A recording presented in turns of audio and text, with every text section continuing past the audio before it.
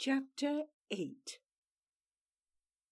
Encased once more in his thermal gear, with pack and helmet by the door, Wickham paced the kitchen tiles.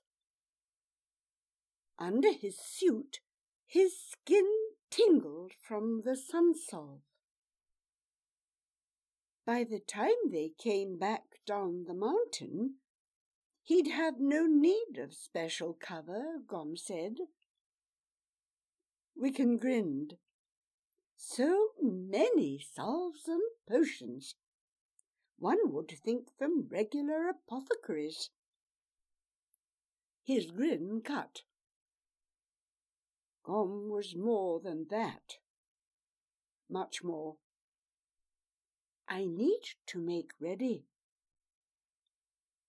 Wickham poked his head out of the doorway, gazing up the passage he'd explored after his bath. Gom was making ready all right, and atop that little stair, and taking his time about it too. Do all outsiders make magic? No, not many learn the law.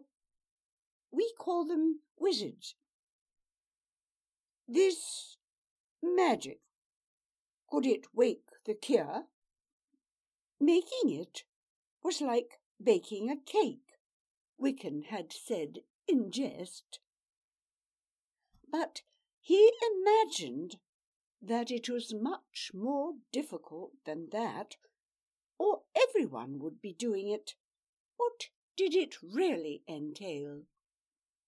The elixir, for instance, that gave the power of common speech. Was making that like making remedies? That took much special knowledge of herbs and minerals and other natural elements. Wickham remembered visiting the galleries where the healers made their potions, pills, and poultices. Clouds of pungent smoke and vapour had boiled up from vats to hang about the benches and wreathe in and out the banks of brightly coloured flasks and jars.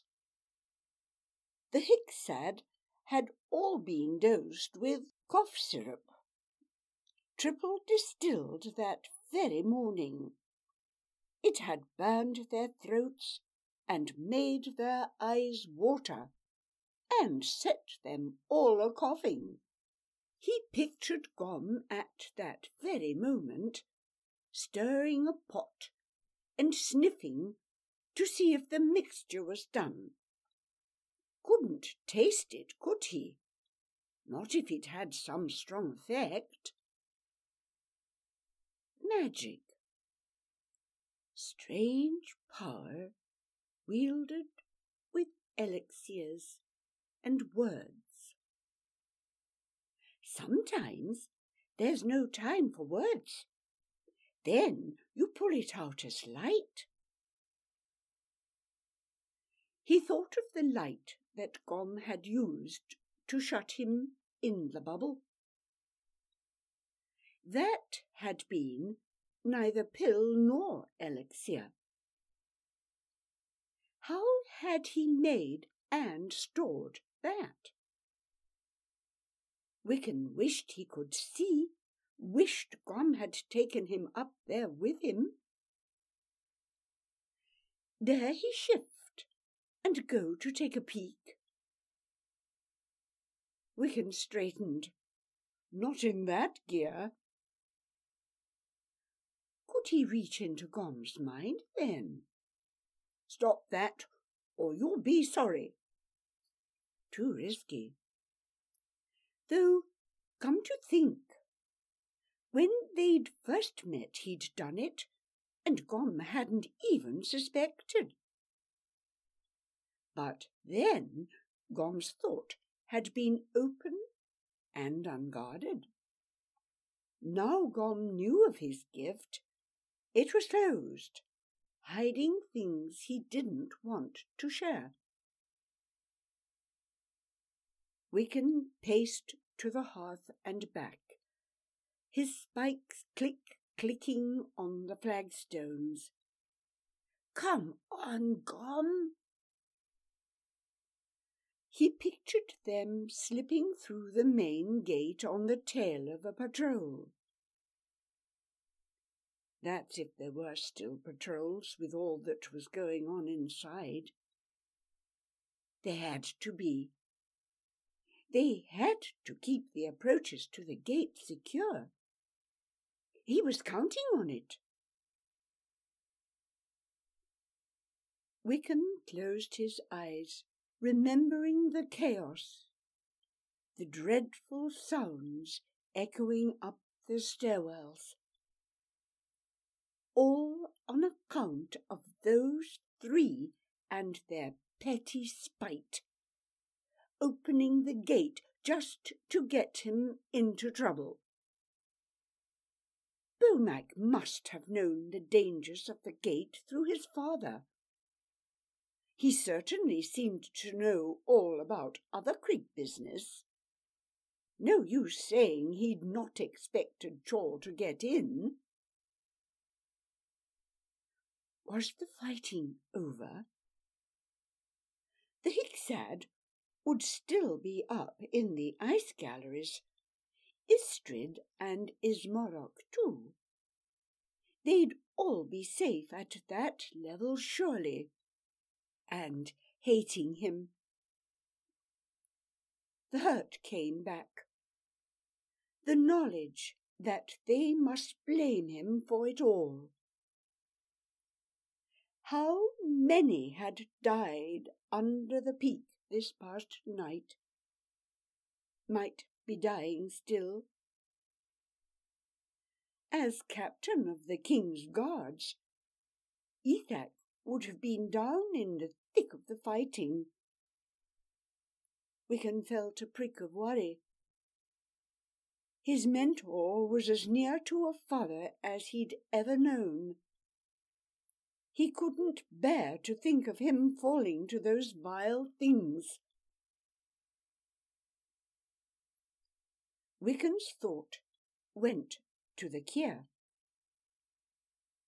How would he and Gom get her out of the mountain and down into the forest? With the spells Gom was making up there? Rapid footsteps sounded along the passage. Gom came hurrying around the bend, all bundled up in heavy clothes and toting gear. A backpack, a coil of thick rope, and a grapple hook. "To get up that cliff," he said, holding out rope and hook. Wiccan took them, hefted them, shouldered them, wincing. "What about your magic?" "I told you that we couldn't afford to waste it." Gom poked out the fire and took one last look around the tidy kitchen. Then he slipped on his pack and took up his staff. "Let's go." They hadn't travelled far when Wiccan began to sweat under his thermal suit. According to Gom, this was a fine, mild fall afternoon, and cool under the trees. But he couldn't be so happy either, all bulked up and bent under the weight of his pack. What did he have in that thing? Wiccan eyed Gom's back and the staff, which he jabbed into the forest floor with every stride. It wouldn't have hurt to use a little spell, just enough to take them to the cliff, right up to the mountain gate, maybe. All that talk of being careful. Gom must have plenty of magic stored in that stick of his. They plodded along, single file, scarcely speaking, for it was difficult to keep a conversation going in that fashion, until suddenly Gom stopped, so suddenly that Wiccan bumped into him. "How did you find me this morning?" "I didn't." Wiccan's voice came muffled from inside his helmet. "I just followed a path, hit a clearing, and there you were." "Path?" Gom looked sceptical. "Didn't you find the going hard?" "Well, yes, at first. Things got so bad at one point that I had to halt." Gom nodded, looking satisfied now. "The forest doesn't care for outsiders, especially ones dressed like you. Yet something changed its mind. Enough not just to let you through, but lead you straight to me. What was it?" "I wish I could tell you," Wiccan said. Then all at once he remembered the diseased sapling, how he had restored it to health. It was right after then that he'd noticed the path which led him to the clearing. Was that it? He started to ask, then changed his mind. The last time he'd told Gom of a secret gift, he'd ended up in trouble. This one he meant to keep. Anyway, Wiccan told himself, Gom didn't tell him much, didn't trust him.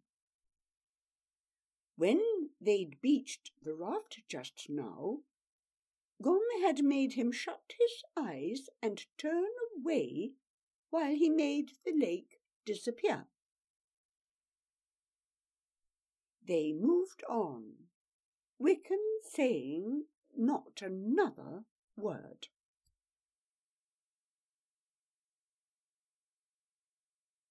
It was mid-afternoon when they reached the foot of the cliff. By this time, Wiccan was hot and downright irritable. "See!" He waved his arm at the cliff's dark mass. "It's sheer from top to bottom. There's no way up." He glared at Gom's staff in a meaningful way, but all Gom could see was visored helmet.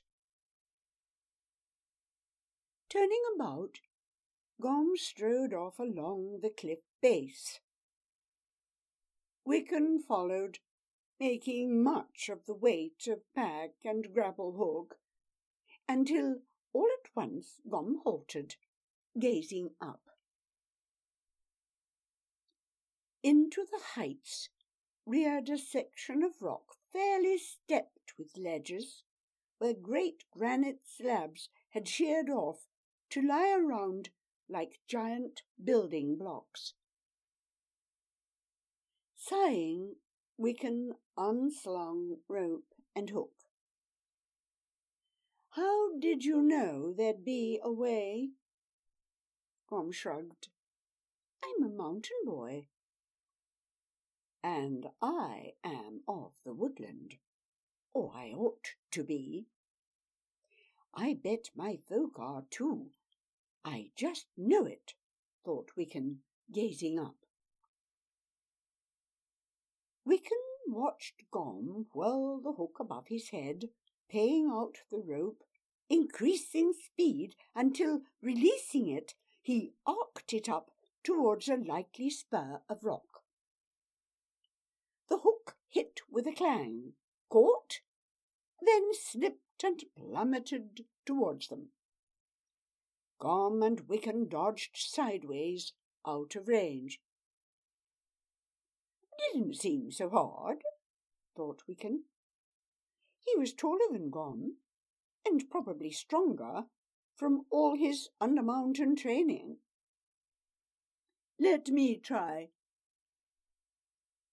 Wicken did as Gom had done, whirling the hook about his head, paying out the rope, then arcing it way high. The hook struck the rock face with a loud clang and slithered down. Not as easy as it looked, Wicken realized. What now? Gom picked up the hook and rope. We keep going until it bites. They took turns until Gom latched it solidly onto a crag right above their heads. Gom tugged it. It held. First Gom, then Wicken walked up the rock face until they reached the hook. There, Gom worked the hook free, then threw it once more. Time after time they threw it, climbing higher and higher until they finally reached the cliff top. There they coiled and slung the gear and set off up the spur.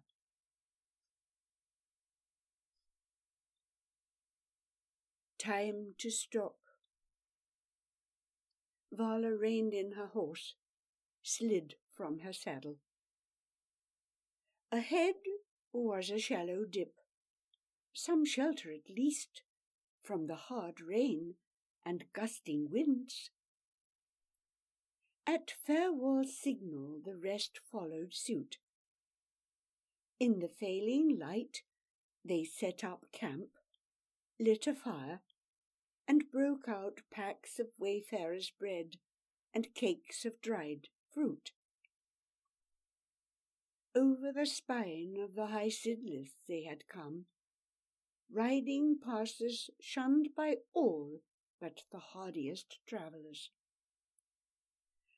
During the morning on the eastern face, the rains had been so bad they had had to stop and set up tents to shelter for a while.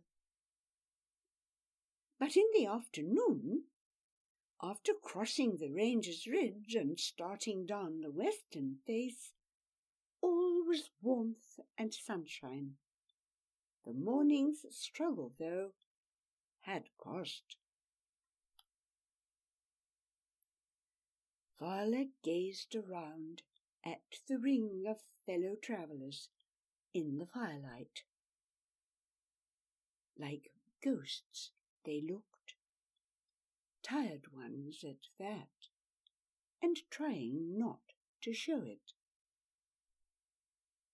Though the going would be easier from that point, it was still more strenuous than the better travelled routes around the range's tail.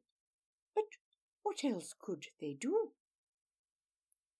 While Lulkinta had ever moved almost invisibly across the countryside, it had been from choice. Now they were fugitives, banned from the Lakelands, crossing that hostile territory in danger of their lives. Hadn't the Lake Lord vowed to have their heads if they were found inside his domain? After 14 years the ban remained, and the hatred was unabated. Looking around, Vala well guessed that they were mindful of how things had changed, and that it weighed heavily upon them. Maybe they were even thinking back to the glory days, when Jorolf, nearing Skandabar, to claim Leanna for his bride, had bid them all exchange their traveller's drab for their richest finery. Then they had ridden with gonfalon and fanfare into the city for all to see and admire. Vala let out a long and heartfelt sigh. If only. She shifted, straightening her back, smoothing out her frown. Dredging through the past, dwelling on what had been, would get them nowhere. "We make good speed," she called across the flames. Simiel looked up. That same Simiel who, with loving fingers, had fashioned Wickham's baby shawl. "I thought back on the other side of the range that we would have a rough time of it, and so we did. But now it seems the weather favours us as Hanselor said it would." From his place by Vala's side, Hanselor smiled.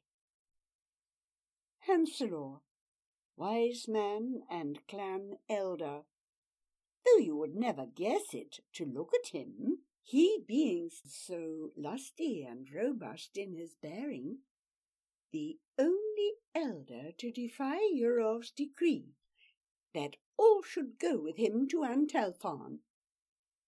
He had gone with the survivors into the east, and been a source of strength and wisdom through their 14 long years of exile.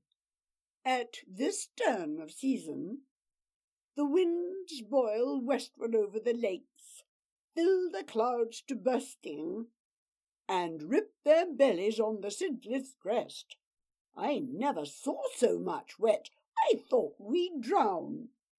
Struma put an arm about his wife's shoulders. "But now you might almost think it late summer. They'll surely be making up for lost time now, yes, Hanselor? We must, for we're bound to lose more crossing the wilds." "Ah!" Vala smiled up at him. "Always the cautious one. And for that we may all yet be thankful. We face an early start. I bid you all good night." The elder drained his flask, dusted himself down, and went off to his tent. The rest followed in dribs and drabs, save Thirlwall, who sat apart, unmoving. Vala, who had been about to go too, changed her mind. Soon just the two of them were left before the dying fire. "Come," she said at length, "you heard what Hanselor said." Thirlwall didn't stir, but sat staring at the fire, as though to keep it in existence solely by his will. Vala slid over to sit beside him. "You've scarcely spoken for 2 days. It is not good. Folk watch you, take strength from you. How can they if you bob along like a sack of straw?" Thirlwall looked up now. "I have made a grave mistake." "How so?" "You were right. I have been driven by memories and long-held hope. But the farther west we go, the more our journey seems less a marking of grave events and more like plain folly. But how will they fare? when they set eyes on the waste that was once our living forest? Shattered trees and shreds and shards of their belongings? What will it accomplish? What new thoughts, what fresh memories will they take back with them? Farewell, there can be no healing, only a rekindling of pain and grief that has taken these long years to lessen. Farewell sprang up, stood over her. You never visited Struma and Simil's enclave, did you? It was perhaps the farthest from the concourse, and because of that, the freest and the merriest. Full half of our present colony comes from there. He pointed down to where he had been sitting. And Agnol, who sits next to me most nights.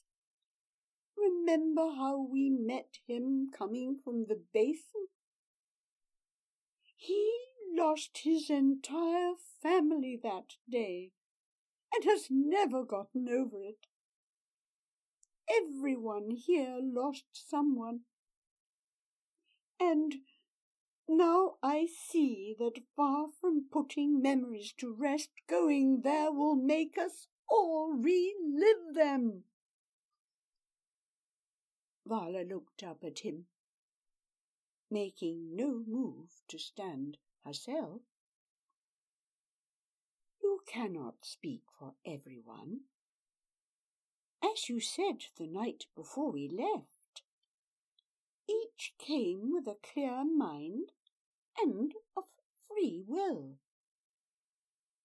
Who knows what drives each to make this journey? All you have done is make it possible. Suffice it now to let it run its course. The moon emerged briefly from massing night cloud, outlining Farewell's shape, and Vala saw with a pang how lean had gone to thin, how now his shoulders sagged.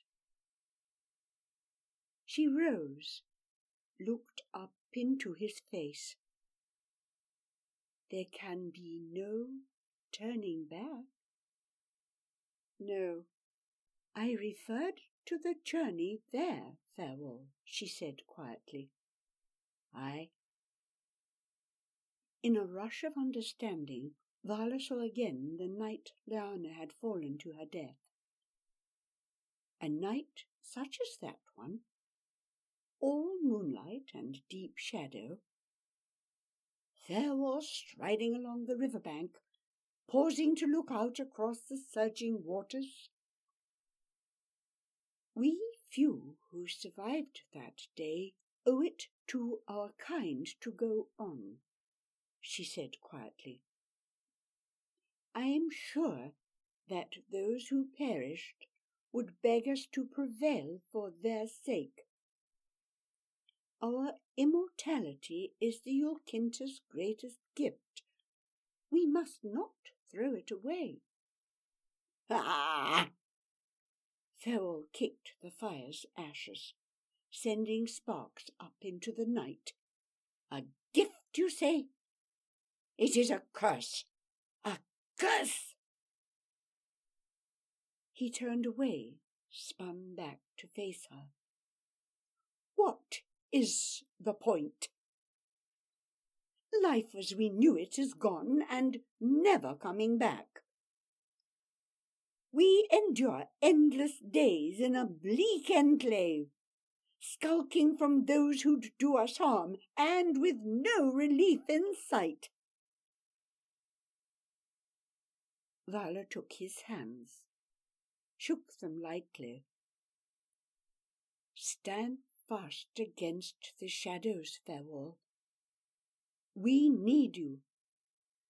The whole enclave needs you. Without you, everything will fall apart. Listen, I need you now. There is something I would share with you, and only you at this time. Oh, this morning, when we sheltered in our tents, I saw Gom. Farewell looked sharp. How say you? I was looking into my bowl. Oh, you mean in a vision. No, I do not, Farewell.